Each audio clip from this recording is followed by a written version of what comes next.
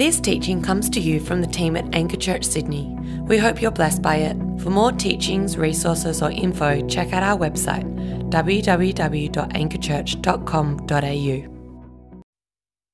Is working? Yeah, it's working. Great. How you guys doing? Asleep? How you guys doing? Doing all right? All right, because you're going to have to, I know it's Saturday afternoon. I feel like snoozing as well. So you're just going to have to help me out a little bit with the engagement. Help me to bring the word I was going to say this morning, but this afternoon. Also, Stephanie wanted me to say, guys, why does no one sit down the front? Have 4 perfectly good seats here, and we're spread out to the edges. So if anyone wants to come and grab these seats, feel free. But if you're taking notes, talk 2 is called The Way Grace Changes Us. The way grace changes us. I know Mitch already prayed, but I want to pray too, so let's pray now. Our Heavenly Father, I want to thank you, Lord, for your graciousness, as we heard about earlier this morning. I want to thank you for your goodness and your kindness, that you don't leave us as we are, Lord, but you change us, and you call us to draw near to you to be changed. And so I thank you, Father, for your goodness that we've already seen this weekend in everything that you're doing in us and amongst us. And I pray, Father, for the work that you have begun on this weekend, that through this session, Lord, as we continue looking at your word, that you would continue that work, Father. Do a deeper work in us, Lord. Do a more transformative work in us. We need your help, Lord, to receive what it is that you have for us. I need your help, Lord, to preach. And so we ask, Holy Spirit, that you would do what only you can do. Would you blow through this room? In Jesus' name. And everyone said? Amen. Well, I want to tell you guys about a friend of mine, or a former friend who I used to know. And I'm gonna call him Charlie, because of some of the details that I'm going to share with you. And Charlie is a guy I knew who he grew up with multiple stays going through juvie, so juvenile detention, and a history of getting into trouble, crime, theft, assault. And all throughout his adolescent years, as he was going through teenage years, he would just get into trouble time and time again. He had this checkered past, this checkered history. And he came into my life through a mutual friend when I was leading a young adults community group. And my mutual friend brought him along. And he came and he loved it. He enjoyed the community. He loved the fellowship and the meals that we shared together. And you could tell that he really wanted to change. He wanted to be a different person. He wanted to leave his past behind, but for whatever reason, he just really struggled. He struggled to let go of who he had been for so long of his life. The years that he had lived, the things that he had done, his tendencies, the temptations, his ways of thinking even that were ingrained in him. He struggled to leave his old life behind. And his old life was so ingrained in his identity that it wasn't long before he wound up in jail. And it's just really sad, because he'd come into our lives and we'd gotten to know him, and we'd seen his internal wrestle, like this struggle of I want to be a different person, but I just can't seem to find freedom from who I have been, who I was. And so he kept living out his old identity because he believed that's who he still was. He kept living out his old identity because when he thought of himself, his perception was, this is who I am. I'm this kind of person who does these types of things, who gets into trouble like this. Thank you, Jono.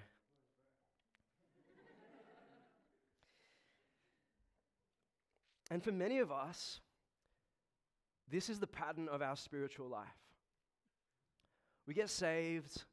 We hear about what God has done for us. We hear about who we are in Jesus. We hear about this new identity that we have, how amazing it is that it's a free gift, and we hear about what God wants to draw us into. But our difficulty is that we just find it so hard to leave behind who we have been. And so often we live in such a way that how we live our days is dictated by how we see ourselves, and we don't see ourselves in the new identity in Christ that we have. And so because we don't know how to see ourselves, we don't know how to walk in this new life. We don't know how to live as these new people. We struggle to let go of who we were. And it's deeper than just behaviors, it's mindsets, it's attitudes, it's inner beliefs in our very core about who we are deep down below the surface. And so the question is, how do we change? We heard a message this morning, the first talk, about cheap grace and about all that God invites us into and who we are through Him. And now the question is, how do we walk that out? How do we change? What are the tools for change? How does grace change us? Because you know what? I believe it does. I believe grace does change us. I believe grace does have the power to fully transform who we are, and not just on an intellectual level, but deep down into the core of our beliefs, of our values, of our identity, to shape our lives from the inside out. And so how do we change, and how does grace change us? If you've got a Bible, open up to Romans chapter 6. We're going to be spending the whole of this sermon in that passage. And this is the question that Paul seeks to address in Romans chapter 6. So Romans 6, starting in verse 1. Just give you a few seconds to get there for those who are still flicking there. Romans chapter 6, starting in verse 1. And the first thing I want you to see is the way that grace changes us is by giving us a new identity and a new life. Grace changes us by giving us a new identity and a new life. Read with me in this text. And so Paul begins by saying, Romans 6 verse 1, "What shall we say then? Shall we go on sinning so that grace may increase? By no means. We are those who have died to sin, so how can we live in it any longer?" And I want you to pay careful attention to exactly what Paul is saying, because he really spells it out. By no means, we are those who have died to sin, so how can we live in it any longer? Or don't you know that all of us who were baptized into Christ Jesus were baptized into His death? We were therefore buried with Him through baptism into death, in order that just as Christ was raised from the dead through the glory of the Father, we too may live a new life. And so what's happening here? We did a series on Romans a couple of years ago, and Romans 6 falls a few chapters after Paul has unpacked the gospel, and he's talked about how we're justified through Christ. It's not of our own doing, it's the free gift of God that comes through the redemption of His Son. And after he's unpacked the gospel, Paul goes on to address this question of cheap grace that we're asking this weekend. He says, well, since we've got grace, should we just keep on sinning? Should we do whatever we want because we have this grace, right? We have this safety net. So does it really matter how we live? And he emphatically says, no, by no means. We shall not go on sinning so that grace may increase. And I'm sure you already understand that. But what's interesting is the rationale that Paul gives for his answer. Why does Paul say by no means? Is it because we're Christians, we're really good moral people, so we don't do X, Y, and Z anymore? Is it because, if you do these things, you're going to feel guilty, so you better just stop doing it so you feel better about yourself? No, notice the answer that Paul gives. It's not rooted in guilt. It's not rooted in legalism or religiosity or duty. His rationale is rooted in identity. Have a look there in verse 2. By no means, we are those who? We are those who have died to sin, so how can we live in it any longer? Or don't you know that all of us who were baptized into Christ Jesus were baptized into His death? We were what? Verse 4, therefore buried with him through baptism into new life. Into death, in order that, just as Christ was raised from the dead through the glory of the Father, we too may live a new life. And so Paul's reasoning here, it's not about behavior modification, it's not about religiosity, it's not about legalism, it's not about morality. His reasoning here is 100% all to do with identity. It's about who you are. Now, when you think about identity is so much more than what we just know to be true. And this morning, I started to talk a little bit about how we can intellectualize our faith. Not that there's anything wrong with having knowledge, because we need knowledge, don't we, to know what God is like and to understand the Bible. So there's nothing wrong with understanding, but identity goes deeper than just understanding. When I think of who I am, I'm James Wong. I'm an Australian-born Chinese. I'm married to Katie. It's more than just facts about me. These deep things that form who I am. It's in my blood. It's in my DNA. It's in my ethnicity. It's in the covenants that I've made. And this is the same for you. When we talk about identity, it's not just about what you know to be true. It's about who you actually are. The reality of what has happened when you have been united with Christ. And so if you are in Jesus, this afternoon, I want to remind you and point you to the fact that if you are in him, which just means if you believe in him, if you have faith in him, if you are following him, then what the Bible says is you have been united with him in his death and in his resurrection. So this is a spiritual reality that has actually happened to you. Just as real as Jesus actually bodily, physically went to the cross and was crucified and then was buried and then 3 days later was raised from the dead, this same reality has happened to you. And so grace gives us a new identity. It unites us with Jesus himself. So those who have faith in Christ are united with him. To try and help us understand this a bit further, I got a quote up on the screen from a guy called Sinclair Ferguson, just a really smart guy who writes about the Bible and stuff like that. And this is what he says about being united with Christ. He says, if we are united to Christ, then we are united to him at all points of his activity on our behalf. So this means we share in his death. We were baptized into his death. In his resurrection, we are resurrected with Christ. In his ascension, we have been raised with him. And some of these phrases, they might sound familiar because a lot of them get hit on in Ephesians chapter 1 and 2, which we've just looked at the last few weeks on Sundays. In his heavenly session, we sit with him in heavenly places so that our life is hidden with Christ in God, and we will share in his promised return. When Christ, who is our life, appears, we will also appear with him in glory. This is what it means to be a Christian. It's so much more than getting a ticket to heaven, than prescribing to a certain set of beliefs and believing a certain worldview. It's being united with Christ. Everything that has happened to Jesus has happened to you spiritually.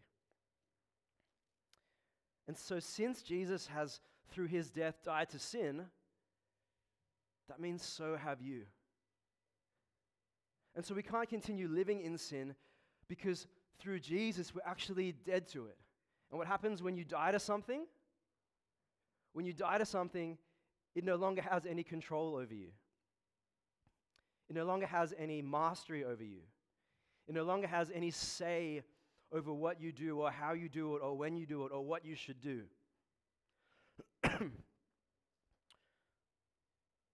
One of my favorite movie franchises is The Fast and the Furious. Reveals a lot about me. And don't judge me for those who just think, they're just crap and full of nonsense and lots of action. But that's basically what they are, and that's pretty much why I like it. And in the Fast and Furious movies, the franchise has started off as it's all about car racing, and then it kind of evolves into they're solving crimes and they're doing like police work and stuff like that. And the crew, led by Vin Diesel and Paul Walker, they're always trying to escape from the United States. They're always trying to get outside the United States to some random country like in South America or Mexico or Panama or something. Why? Because they want to go somewhere that has no extradition laws, which means that basically the United States government has no jurisdiction, it has no authority over those countries. And so they want to escape to these countries because they know, since we've committed so many crimes and stolen millions of dollars and all this stuff, if we get to these countries, we won't be under the jurisdiction of the United States anymore. We'll be free from their control. And for people who belong to Christ, you are outside the jurisdiction of sin. Sin no longer has any say over your life. It doesn't have to rule or dominate you. It doesn't have to influence you in such a way as to lead you into temptation. Now, that doesn't mean that sin has no power. It doesn't mean that we're not still sinful people who are prone to being tempted, who are prone to weakness. But what it means is that through Jesus, we actually have the power through grace to overcome sin. I wonder if anyone ever told you that before.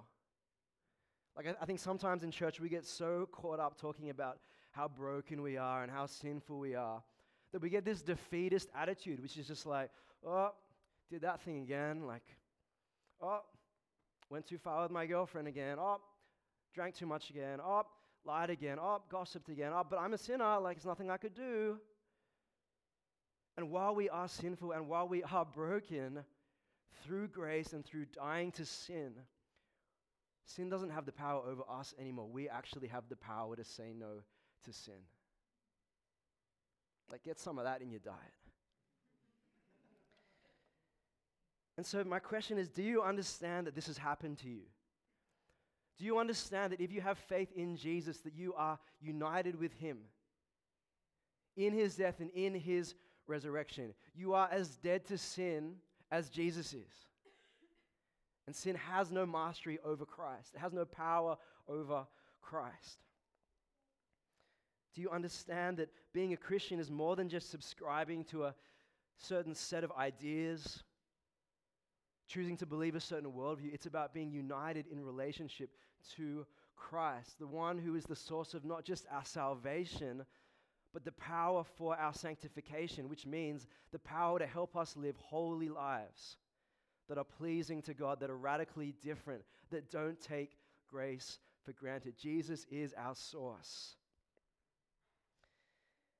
And this union with Christ that we share, if you are in him, is as real as my union with my wife, as your union as a parent with your children. That's how real this union is. However, this new identity, it doesn't just include sharing in Jesus' death, but it also includes sharing in Jesus' life. Go back to the passage with me in verse 5 as we continue reading. Romans 6, verse 5. Paul says, "For if we've been united with him in a death like his," it's just what he's been talking about in the first 4 verses, "then we will certainly also be united with him in a resurrection like his. For we know that our old self was crucified with him so that the body ruled by sin might be done away with." That's what we've just been talking about, that we should no longer be slaves to sin, because anyone who has died has been set free from sin, and that is you if you are in Christ. In verse 8, "Now if we died with Christ, we believe," what? "That we will also live with him. For we know that since Christ was raised from the dead, he cannot die again. Death no longer has mastery over him. The death he died to sin once for all. But the life he lives to God."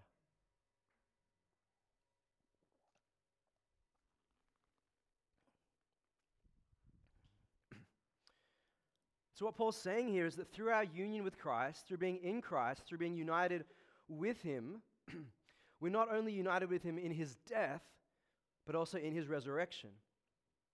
For those who've been baptized, this is the symbolism of baptism. That as you're immersed, as you're lowered into the water, that signifies that you're sharing in Christ's death as he died and was buried in the ground. And as you're pulled out of the water and raised up, that signifies the new life as Christ was raised from the dead 3 days later. Baptism is a symbol of unity with Christ. And so just as we've died to sin, because he's died to sin, so too we receive eternal life, and one day we will experience the resurrection that he has already experienced. Is that crazy? One day you, if you're in Christ, though your earthly body will die once and you will experience death once and for one time, you will be raised in glory, resurrected just as Jesus was, never to die again. He cannot die again. And after we die once and are raised, we will never die again either.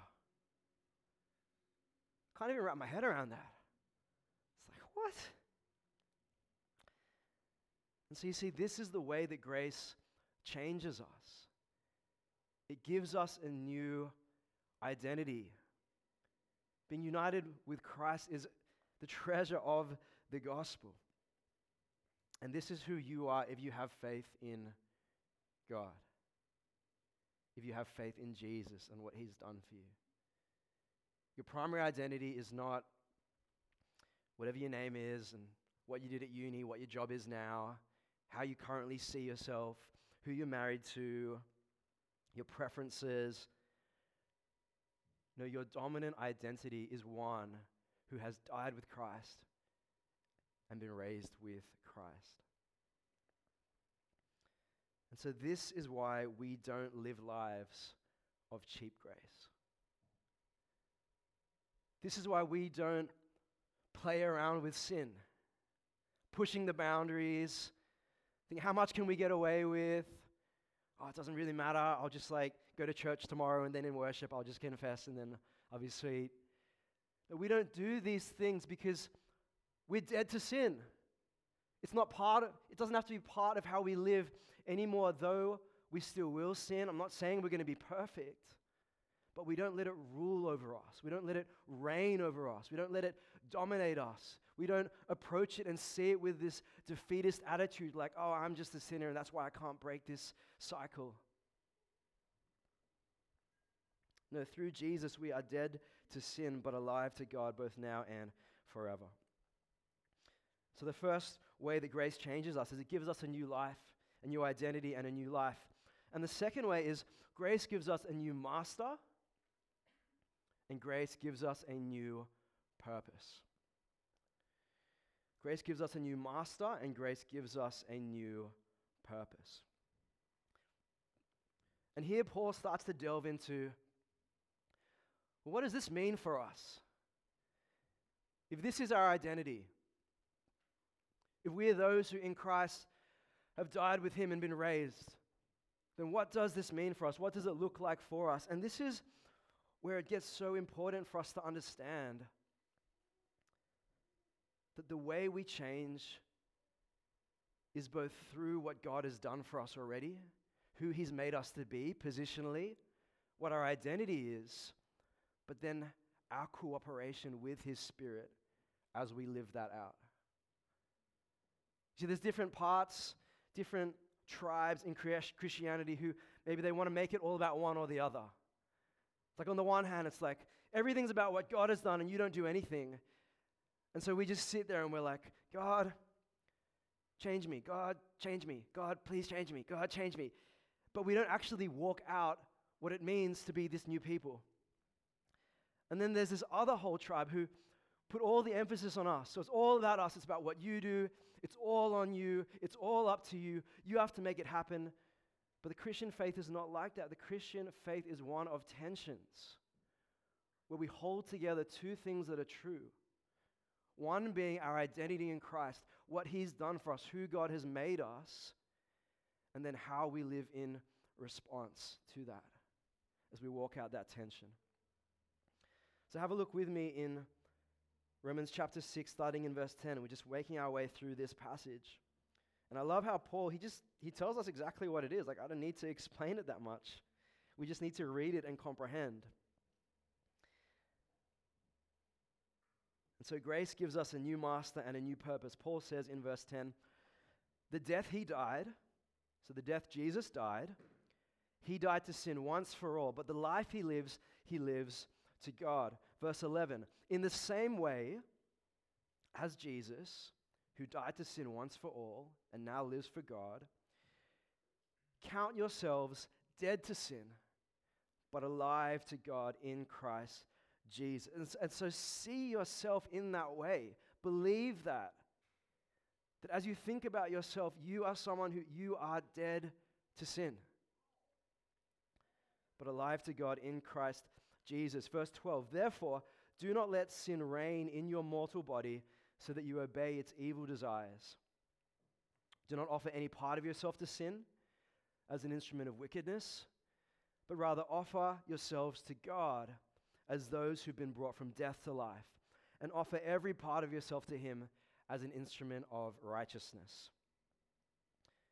Verse 14, for sin shall no longer be your master. Isn't that good news?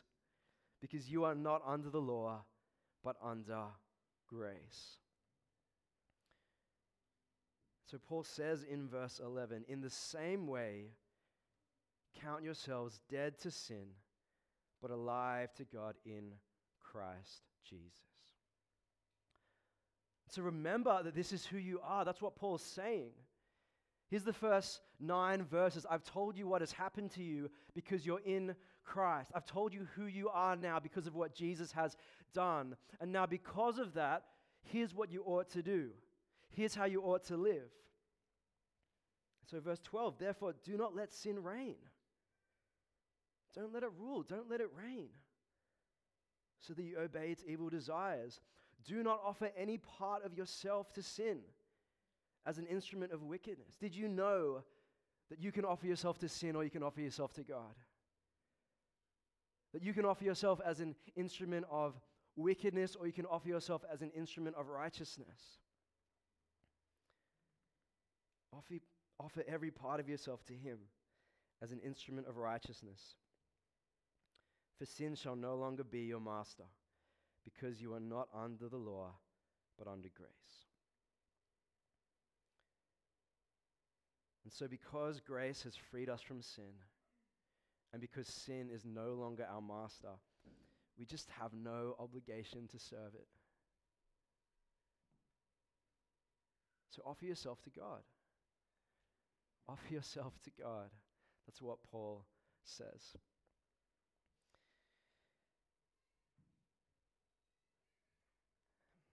And so as I move towards my close, I want to point us to 3 things to take away from this passage. And I encourage you, if you're not familiar with this passage, when you go home from this weekend, sit in this passage. Read it. Meditate on it. Ask God to show you. Like, even if you don't really get this, like the whole identity thing, you're like, yeah, I kind of get it, but like, God, like, give me a revelation by your Spirit of what this means for me, of who I am. I've been a Christian like my whole life, and it's only the last couple of years that I've really come to understand the depths of what it means to be united with Christ. And I don't even think I'm close to like reaching the bottom of understanding that, you know what I mean? Like I'm in the kiddie pool, I'm like, oh my gosh, I just discovered this. It's so good, being in Christ. So there's 3 things I want us to take away from these verses. So here's our application. First thing, living under grace involves an active resistance against sin and an active submission to God. Living under grace, living as people who have been made new in Christ, it requires an active resistance against sin and an active submission to God. Notice the word active. And what this means for us is 2 things. The first thing is we just need to get over wanting things to be organic. Like, does anyone hear me on that? Like, we just need to get over things needing to be organic. It's like we're the age of like, everything has to happen organically, otherwise it's not genuine. And I don't want to do it. Friendships have to happen and form organically. It's like in chat time, I'm not going to go talk to that person because that's forced. And if it's forced, then it's not authentic, right? Like, I want to get married one day and meet this amazing Christian man or woman, but it has to happen spontaneously and organically, otherwise it's not from God. Like, we have this obsession with everything has to be organic, and we just need to get over that.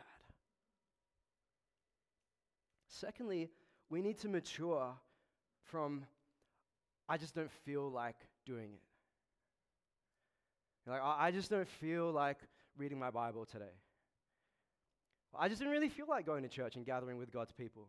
Like, I knew it would be good for me, but I didn't feel like it, so that's why I didn't do it. Like, I just don't feel like, obeying God and listening to Him. And, like, don't mishear me on this. I understand that this is all of us. Like, this is me too. Like, I want things to be organic, and I don't like doing things I don't feel like doing. Like, multiple times in the week, so in our household, we kind of split up the cooking about, 50-50, although Katie would probably argue it's not 50-50. But we split up the cooking and the cleaning, and I've just gotten into these bad habits, lately where I just leave the dishes and the kitchen untidy for a little bit too long, and, people who live out of home, like, you holler at me. After, like, 75 minutes, when they've been sitting there, and it's like they're soaking or whatever, and you're through, like, 1.5 episodes of Brooklyn Nine-Nine, it's just not happening tonight, you know what I mean? Like, these dishes are not getting done. And Katie has been in the habit of asking me, hey, babe, would you mind just, like, before we go to bed, can you clean up the kitchen and do the dishes? And my current favorite response is, I just don't feel like it. Babe, I just don't feel like it. I'll do it tomorrow, okay? Right? And so, like, I see this in myself. Like, there's so many things in my life which I just don't feel like doing. But there's so many things which we need to do. We need just a bit of grit. Like, we need a little bit more. Like, if our parents' generation was the hard-working generation who maybe they worked too hard, then we're the generation who we're just like, work-life balance, like, I don't feel like it when I get around to it, if it feels organic, right? And it's like sometimes we just need a little bit of a kick up the butt, and it's like we just need a bit of grit. We need a bit of intentionality. We need a little bit of proactiveness. We need a bit of effort in our Christian walk if we want to become the people that God is calling us to be. And that's not preaching works. Grace is not opposed to effort. Grace is opposed to earning.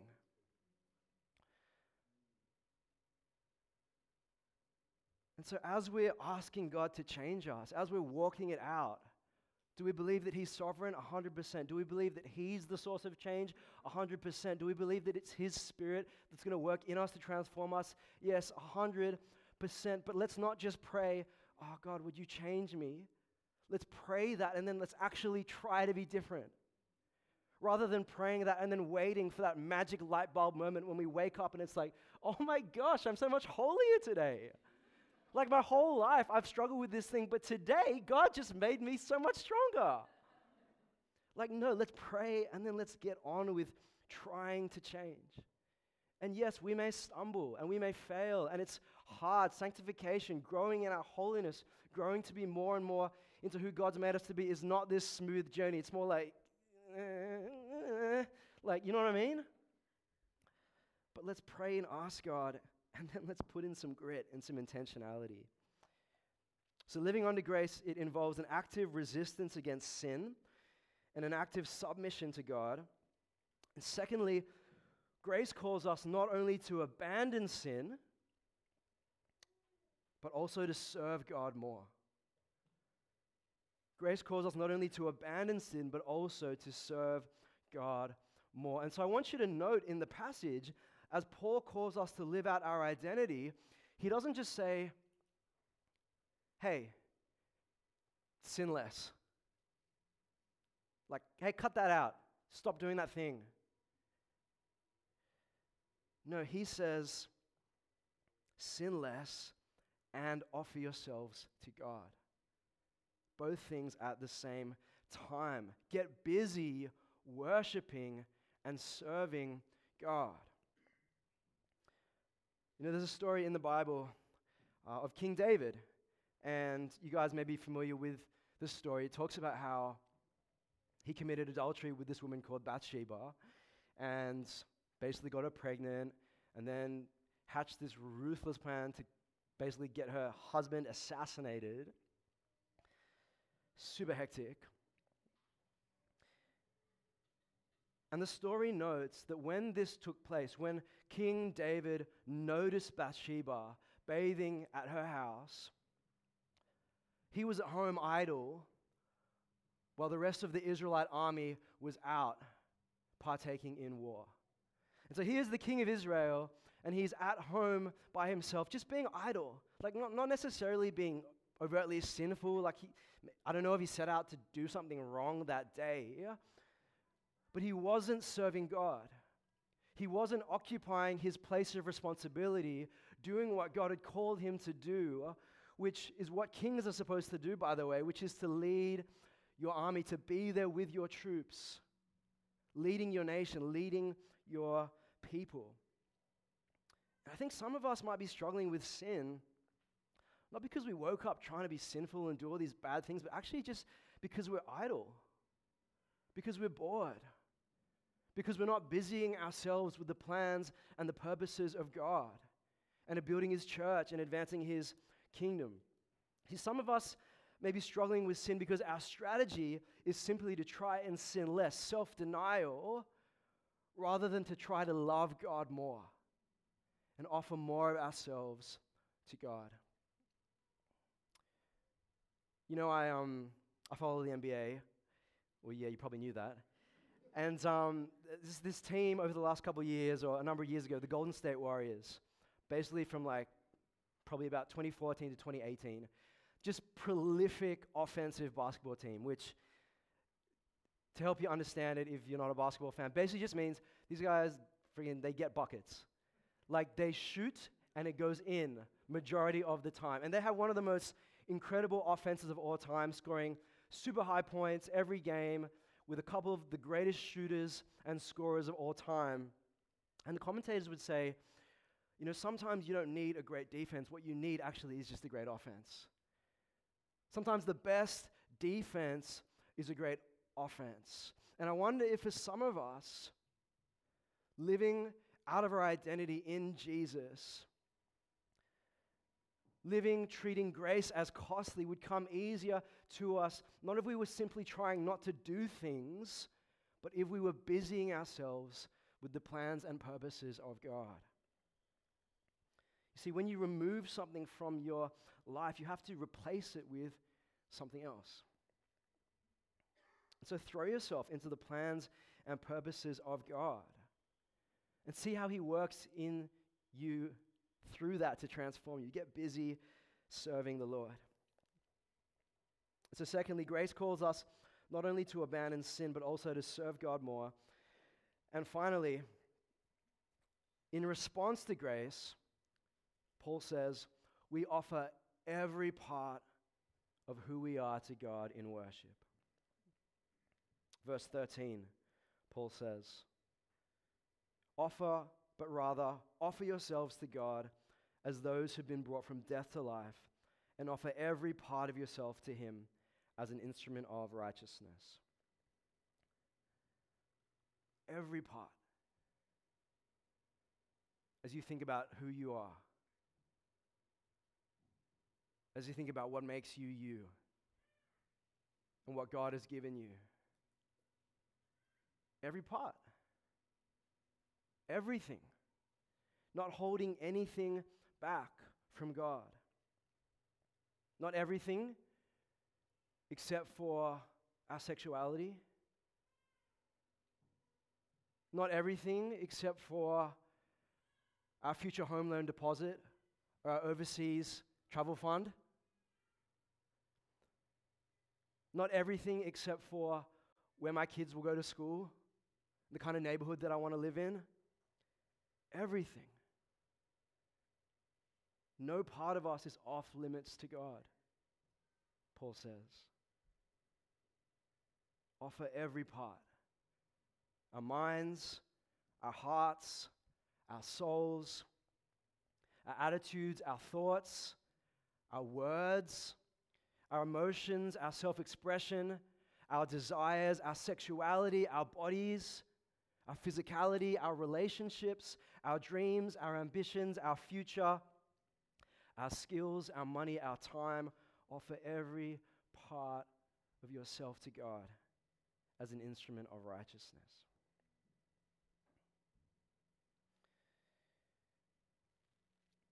As I close, I'll get the band to come up. Have you ever noticed how on fire for God new believers are? Like, I wonder if you can think of someone in your life that you know, or maybe it was you, maybe it is you, amazing, who like got saved, came to faith, and they're just so on fire. Like, they put us who have been in the church for a long time to shame, because it's like they're so amazed by grace, they're so moved by the mercy and the love of God that they just give everything to Him. And like, you've been in the church your whole life, and you're watching them and you're like, oh my gosh, they're actually taking the Bible, like they're actually applying it. Like, they're actually taking it seriously because it's so fresh. It's so beautiful. It's so lovely. It's so incredible. It's so amazing what Jesus has done that they can't help but respond by giving Him everything and offering every part of themselves. They can't help but change their entire lives because of this new identity. In 2019, I was preaching on a study camp for HSC students in Sydney. It's about 150 Year 12 students from across Sydney. And this girl, Tempe, got saved. So amazing. She came to her discussion group leader after one of the sessions and asked, she didn't really know what was going on. She was like, I think it's true. What do I do? Right? And her discussion group leader led her in this prayer, and she couldn't even articulate what she believed straight afterwards. Like, it took a process of weeks and months for her to be able to articulate what had happened. But she was so transformed by grace, so transformed by this new identity that she had received, that she'd become aware of, that of what God had done for her, that everything in her life changed. And I was amazed and encouraged in the following months just to hear about the transformation that happened in her life. Like, of how it seemed like she was being a totally different person. She'd become a totally different person. And she committed to going to church. She was studying and reading the Bible to grow in her faith. She even helped lead her boyfriend, who was a non-Christian, to Christ. Now they're both Christians. It's like, what? Amazing. That's a life changed by grace.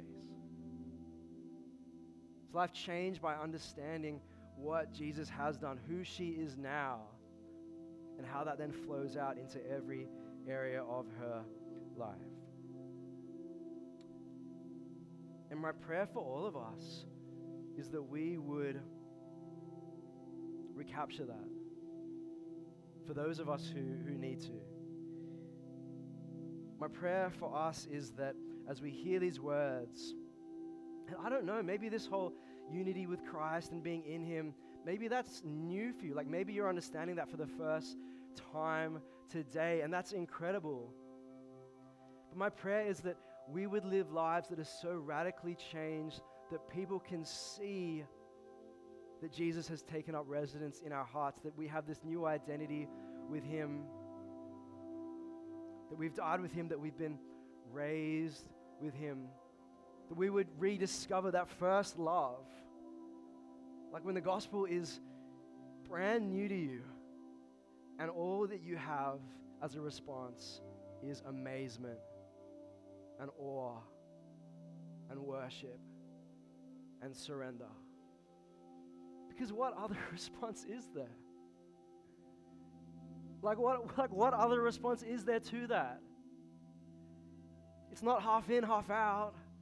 Like, it's not all of my life with all the things that I like and enjoy and don't want to give up, plus a little bit of Jesus light added on top, the 5%. And I put a Bible verse in my Insta bio so people know I'm repping the Lord. No. My prayer is that we would be known as individuals and as a community,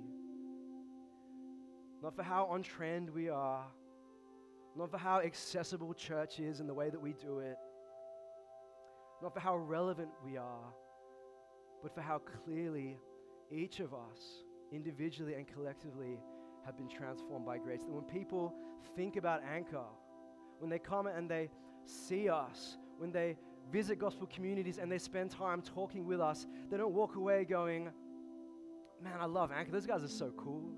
Isn't it great that they're doing cool church in Sydney? Like,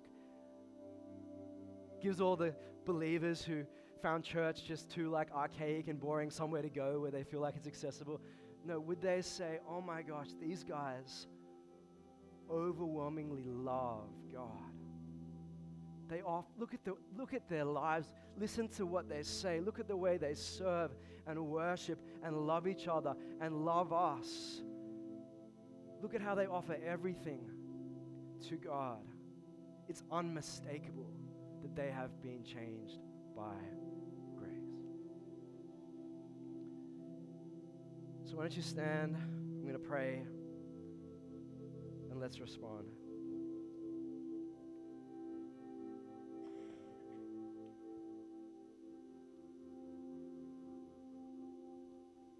Our Father,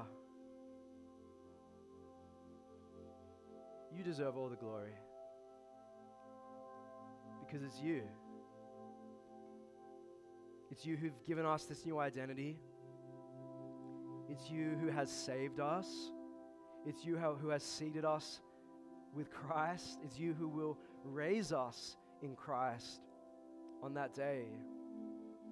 But God, so often we are short-sighted. We have amnesia, God. We know intellectually who we are, but we forget in our hearts who we are.